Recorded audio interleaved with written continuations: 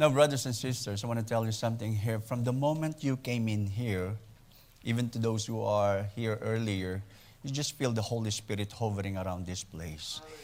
Even in our worship team, we surrender all. We sang that earlier. When we surrender everything to the Lord, hallelujah, allow God to manifest in your lives, you can never go wrong, right? Amen, amen. And I love that the Holy Spirit has been moving since the moment we came in and through the testimonies and the prayers. And we do not look at the weakness of the person or persons in this pulpit, but we see the victory of Jesus. Hallelujah. Amen. So today's message, I'm going to tell you, brothers and sisters, after this message, we're going to have the Lord's Supper all together. And I have about 140 slides to show you before that to test your patience. No, but we're gracious today, so we reduce it to 40 or maybe less in Jesus' name. But what I'm trying to say is that, like what we heard and seen earlier, though you may not understand the language of the song, but there's a translation there, you focus on the message that the Lord is giving to us through the song, plus the heart of the one speaking or singing right here. And I'm going to ask you guys to do not focus on the messenger, but focus on the message and receiving from the Holy Spirit. And may I suggest you don't even have to look over here, but you're going to look to the slides. Amen? Because I'm going to go through this to avoid wandering away from the potency of the message. And I'm going to go through it word for word. Because the message is so potent. From God to James. James revealed to our dear pastor as we shared to others and to those who are live streaming right now. Amen? Shall we pray? Hallelujah, Heavenly Father, we thank you that you have commissioned all of us here to do the things, the very purpose you have created us, oh God. Father in heaven, we lift up your presence in this place. Speak to us. Speak to our hearts and minds. In Jesus' name. Amen. Amen. Praise God. Hallelujah. So, we're still in the book of James, of course, and we're on the second chapter. And before we go on to that, I want to do a quick recap here. Thank you, Pastor, for putting this all together. So nice and neat and wonderfully done. Praise God. So last time we talked about the book of James in James chapter 1. And the book of James is about the series of wise sayings and teachings from early church leader named James, of course.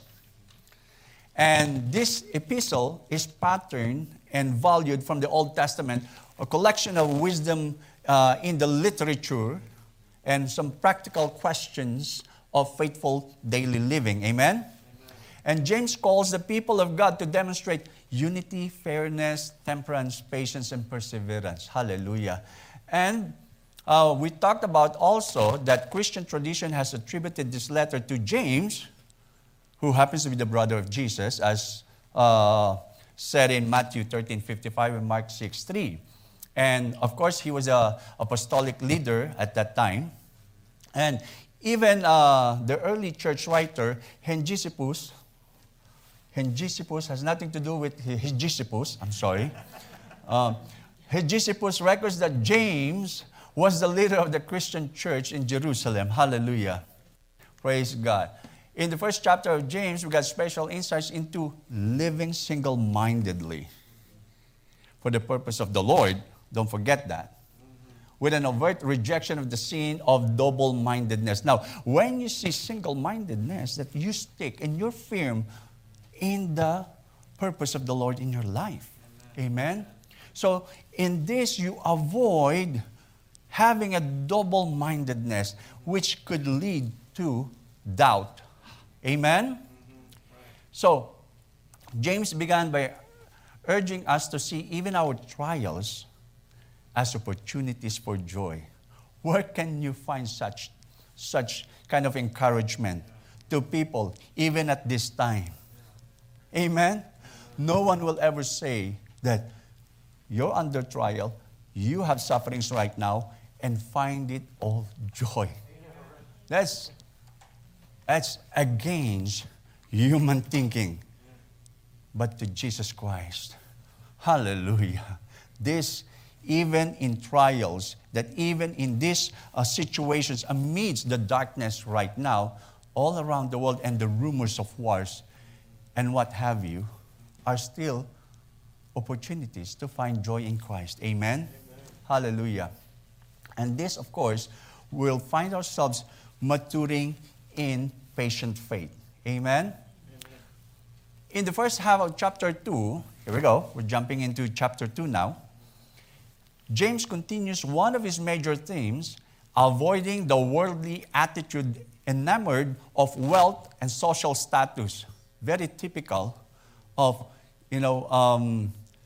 favoring the ones with the possession and the ones who are in position. Amen? Sounds familiar. He wants us to avoid the sins of showing favoritism. Is there something wrong with the favoritism? I see a lot of grandparents in the house. I leave that to you guys. You know what I mean? Maybe a parent would say, don't tell your brother, you're my favorite. Don't tell your sister, you're my favorite. And they together and they say, you know what? Mama said, I'm the favorite. No, you're not. No, you're not. Because she told me I'm the favorite. And everyone's favorite. We are God's favorite. Amen? Amen? Hallelujah. Praise you, Jesus. Now, it says right here, avoiding the worldly attitude enamored of wealth and social status, he wants us to avoid the sins of showing favoritism to the rich, particularly in this book of James, to the rich while neglecting the poor. Is there anything wrong with that? To the people living in the western side of the globe, brothers and sisters, we are privileged. Amen? We are privileged. If you could only find the other people on the other side of the hemisphere or globe, you see children walking without clothes, without even slippers, with mucus running down back and forth from the nostrils, and flies following them wherever they go. We are privileged. Amen? And sometimes you cannot find your remote control, only to find that it's right there under the couch. And when you reach into it, you find other coins. Amen? How rich are we in the Western culture? And then yet, we still ask for the Lord, Lord, what's happening to me? I'm so dry and down and this and that. But people on the other side, it is easier for them to say, Lord, just to survive for the day. Hallelujah. But in this church, in this culture, the Lord has provided for us day after day after day. I don't see anyone getting hungry. No one. The Lord has blessed this country to provide for its country. I remember the times that we were, I visited a food supply, food bank, and I went to see some of the seniors that we were taking care in the valley, and I see the line of those who are in the food bank. And I was saddened by what I heard, a couple whispering to each other, saying that this kind of food is not the quality food. It's the food that they feed to the pigs. I was crushed in my heart. I didn't say anything. But I was going to say, just be grateful, please. Just be thankful, please. I remember the times when we were doing a joint project with the Children's Hunger Fund. There's what they call Christmas in June. That's the time we put together stuff. And then we send it to, they send it actually to other states or even other countries.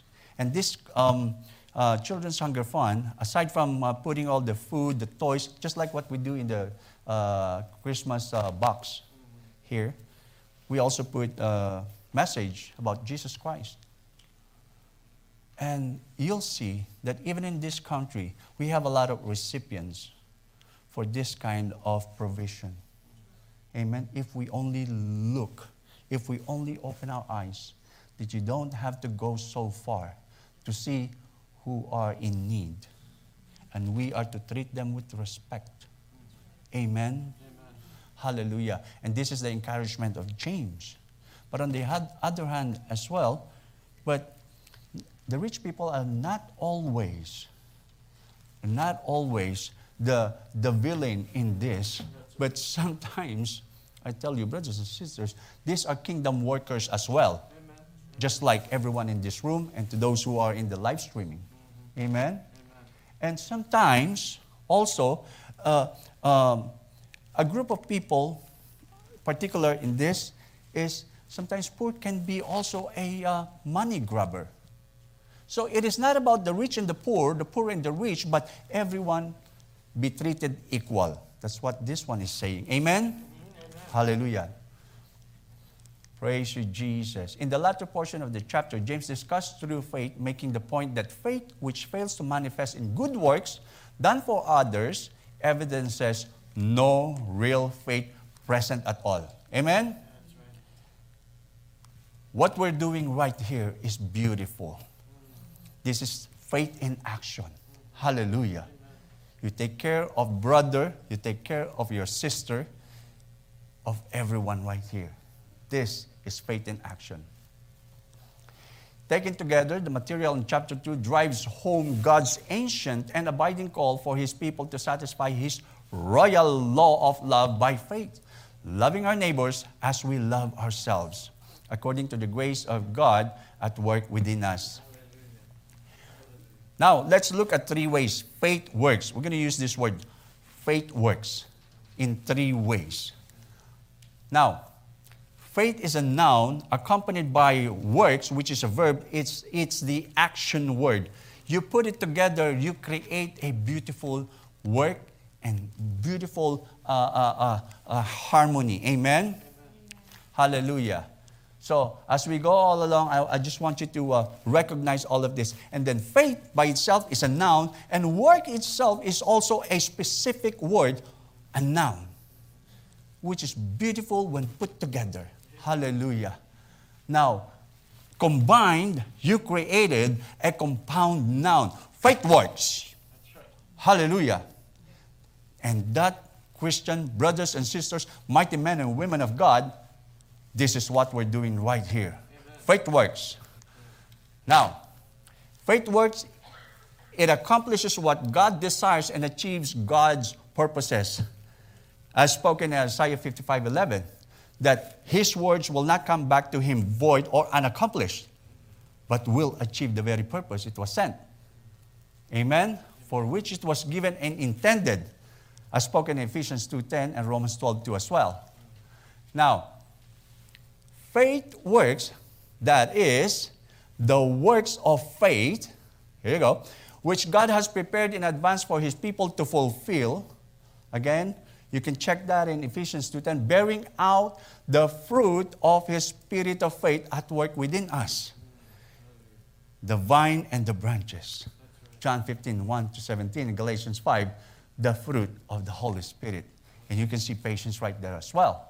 Amen? Hallelujah. Are you still with me? Yeah. You know what's so funny? Last week, this watch right here, I haven't worn this in a long time. You don't see me wearing anything. So I'm just not comfortable. Not that kind of guy. You know. I get an allergy. I'm glad that this is plastic. Because if this happens to be a metal, I get a reaction. I have a royal blood. I'm sorry. I'm just kidding.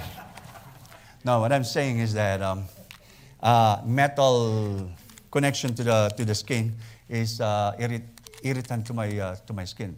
So, anyways, this one is I love this particular watch right here, and our sons gave this in my one of my birthdays back then, and my wife saw this in the closet, and she said, "You never wear this watch anymore." I said, "I want to wear it. I just can't find it."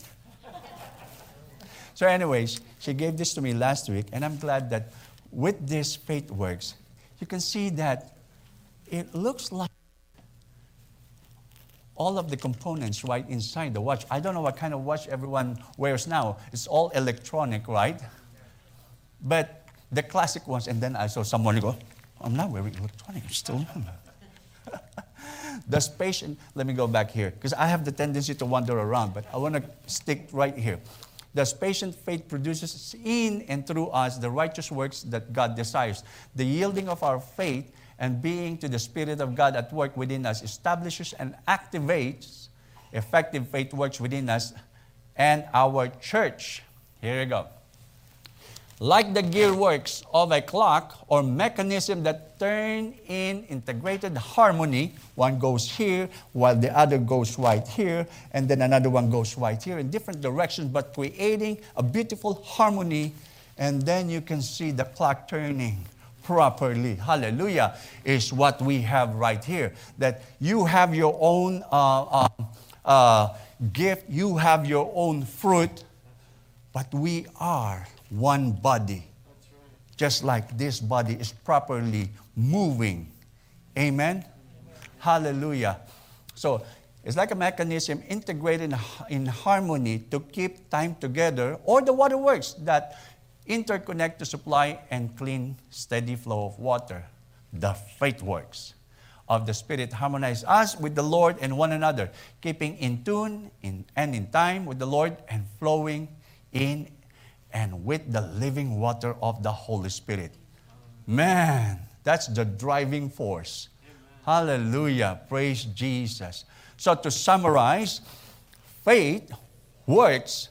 It accomplishes God's purposes. It equips us to do the faith works God has prepared for us to do. It integrates us into the faith works of the communal body of Christ. Hallelujah.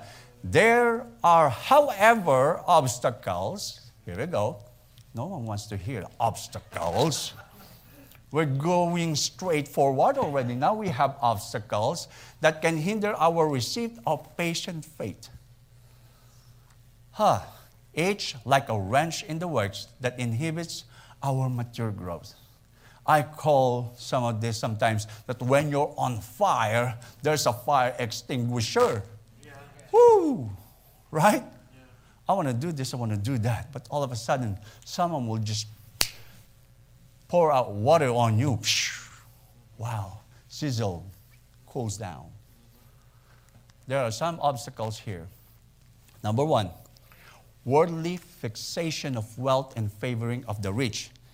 Now, let me go back. That during the writing of this book of James, most of the members are, as we know that these disciples and the working class of that community, of course, they were the ones who received the message of the Lord. And most of the rich people at that time, they were like, But slowly, they were getting into the church. As we have heard, even the Pharisees, even the teachers, and even in the people in the high position are slowly getting into the message. So this is what it is. So you can see that this was written to address what's going on inside the church, that this is how we should act. So now in this case, worldly fixation on wealth and favoring of the rich was the problem at the time, or maybe problem in some other areas as well, even to this point. Legalistic lovelessness. That judges others even while falling short of the law of love ourselves. Remember, brothers and sisters, that we cannot do the faith works without love.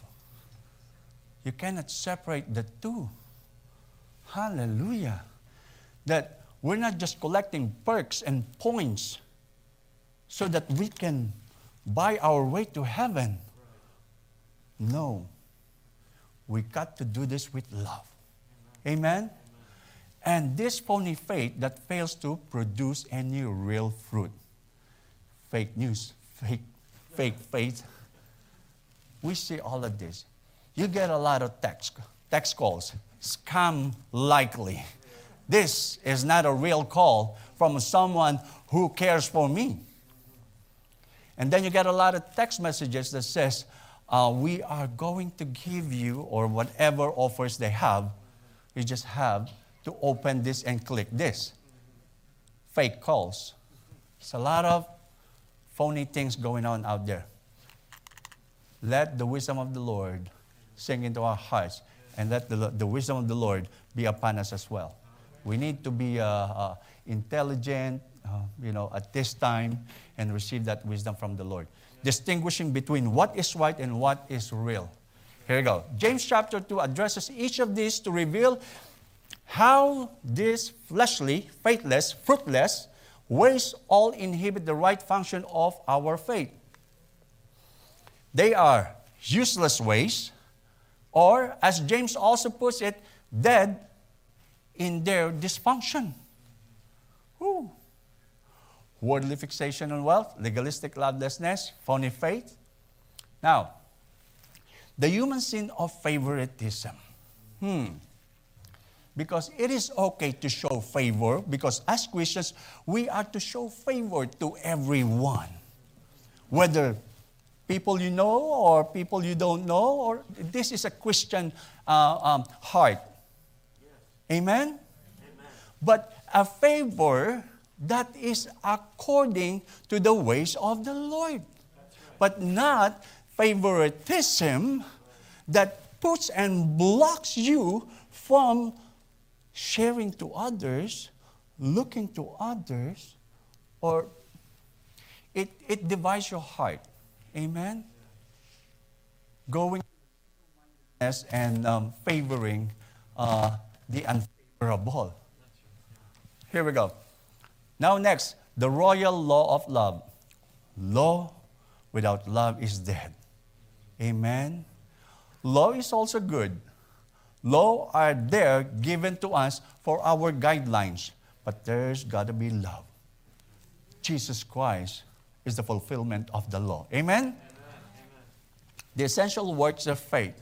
Faith without work is dead. Brothers and sisters, you cannot separate the two from the other. As the spirit to the body and body to the spirit. Body will not function without the spirit, and the spirit cannot function without the body.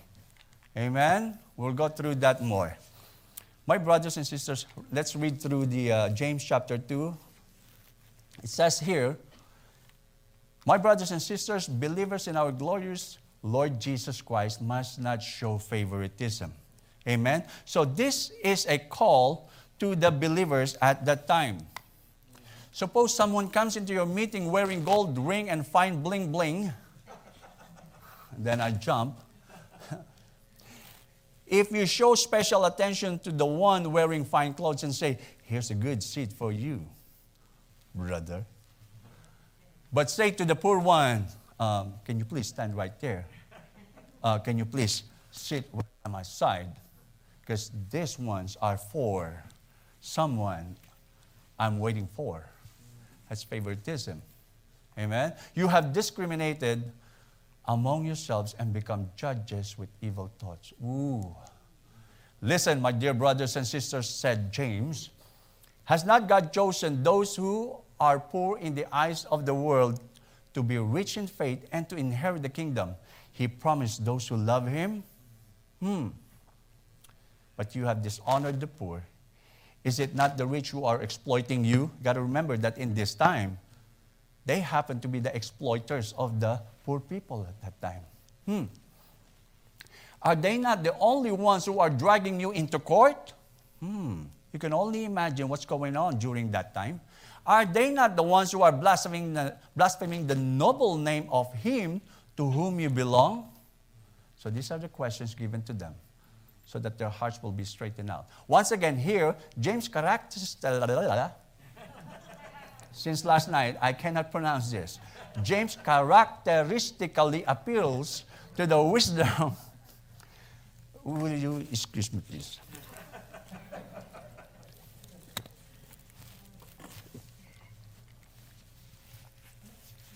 Appeals to the wisdom traditions of the Hebrew Scriptures. So considering the full context of the Bible helps us to understand James' point more clearly. Amen? Now, you can see in Proverbs 14:21, I love Proverbs. There's a unique way of the wordings and how they are put together. And you can learn that more in the PSOM someday soon or in your Bible study. But here, Proverbs 14:21, it's a sin to despise one who is less fortunate than you. Your neighbor, that is. But when you are kind to the poor, you will prosper and be blessed. Hallelujah. Amen. Praise Jesus. Do not show favoritism to a poor person in a low suit. On the other side of the coin. Exodus 23:3. So now we're saying that it is not just about favoring the poor, but you're also favoring the rich, but also the poor at times, sometimes, depending on the Arab elbows with these people. You know what I mean? But the point is, show equality and fairness and just to brothers and sisters. It doesn't matter whether the social status is great or least. Amen? Leviticus 19:15, do not pervert justice, do not show partiality to the poor or favoritism to the great, but judge your neighbor fairly. Now, James is not saying that the rich are evil, here we go, and the poor are morally or spiritually superior. It is not that. But rather that the people of God are to avoid showing favoritism on any kind based on wealth or social standing, whether high or low. Instead, we are to adhere to the righteous, just wisdom of God, showing humble care for others. Hallelujah. However, James here seems rightly mindful that in the present situation of the church, it was the poor who seem most responsive to the gospel. It is easy for the poor people at that time and even now to see that they are in need. And those who are in need are mostly recipient. Amen? No doubt James also had in mind Jesus' warnings that reaching for wealth can blind people to the truth of their need for God. Amen? So faith works. Agree with me? But put favoritism to death. Here we go. For fixation on wealth is useless, fruitless, and faithless. Hallelujah. But if favoritism and the worldly standards of evaluating others are so flawed, by what law are you to judge your neighbor fairly or justly? That is Leviticus 19:15. It is through God's righteous law of love, as James describes next in chapter 2. Here we go. If you really keep the royal law found in Scripture, love your neighbor as yourself is also found in Leviticus. You are doing right. That's what he was saying. But if you show favoritism, you sin and are convicted by the law as lawbreakers. For whoever keeps the whole law and yet stumble at just one point is guilty of breaking all of it. Guilty of one, guilty of all. Wow, what a standard. Who can be saved then? Without Jesus Christ, no one. Amen? For he who said, you shall not commit adultery, also said, you shall not murder. If you do not commit adultery, but do commit murder, you have become a lawbreaker. Speak and act as those who are going to be judged by the law that gives freedom, because judgment without mercy will be shown to anyone who has not been merciful. Mercy triumphs over judgment. Hallelujah. Amen. Hallelujah. So, here again, we can see the influence of both the Old Testament wisdom and teaching in James' letter. Very consistent. For in the way you judge, according to Matthew chapter 7, You will be judged, and by your standard of measure, it will be measured back to you. Amen? Amen? You point to the others and say, I can see there's something in your face, but you don't see the ones that's blocking your face. Amen? Check yourself first. Hallelujah. Matthew 22, 35 to 40. One day an expert of the law asked Jesus, Teacher, which is the greatest commandments in the law? Jesus replied, love the Lord your God with all your heart and soul and mind. This is the first and greatest commandment. Hallelujah. And the second is like it. Love your neighbor as yourself. So all the law and the prophets hang on to these two commandments. Amen? Sum up together. So faith works. But put legalism to death. For loveless judgmentalism is useless, fruitless, and faithless. Amen? Since both worldly standard of success and religious traditions of legalism ultimately prove so faithless in the eyes of God, how can we rightly evaluate whether we are living and growing in genuine, righteous, holy faith? Jesus said, we should judge by the fruit produced in one's life, namely the fruit of the Spirit. Principally, we are to look our thoughts and actions to see if they evidence godly love. Obedience, patience. Let me just say this. Judge ourselves before the Lord judges us. Look into us. Look at our actions. Amen? Evaluate ourselves. Discern. 14. What good is it, my brothers and sisters, if someone claims to have faith but has no deeds? Can such faith save them? Suppose a brother or a sister without clothes and daily food, if one of you says to them, go in peace, keep warm and well fed, but does nothing about their physical needs, what good is it? Amen? It's okay to pray for anyone and everyone. But listen to your heart. Listen to the voice of God to you as well. If you have the capacity to extend something or in any way, freely do so. You happen to know someone who are in need of a job and praying for a job, and then you know someone who's looking for a job, then connect the two after praying.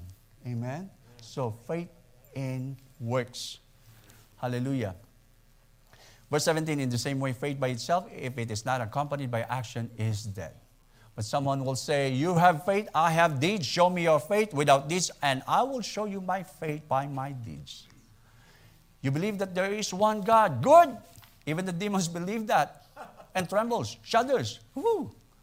You foolish person, do you want evidence that faith without deeds is useless?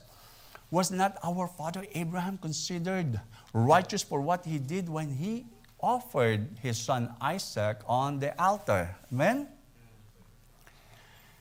You see that his faith and his actions were working together, and his faith was made complete by what he did. He didn't just believe, he put action all together with this. And the scripture was fulfilled that says, Abraham believed God, and it was credited to him as righteousness. And he was called God's friend. God's friend right here. Amen. You see that the person is considered righteous by what they do and not by faith alone. Amen.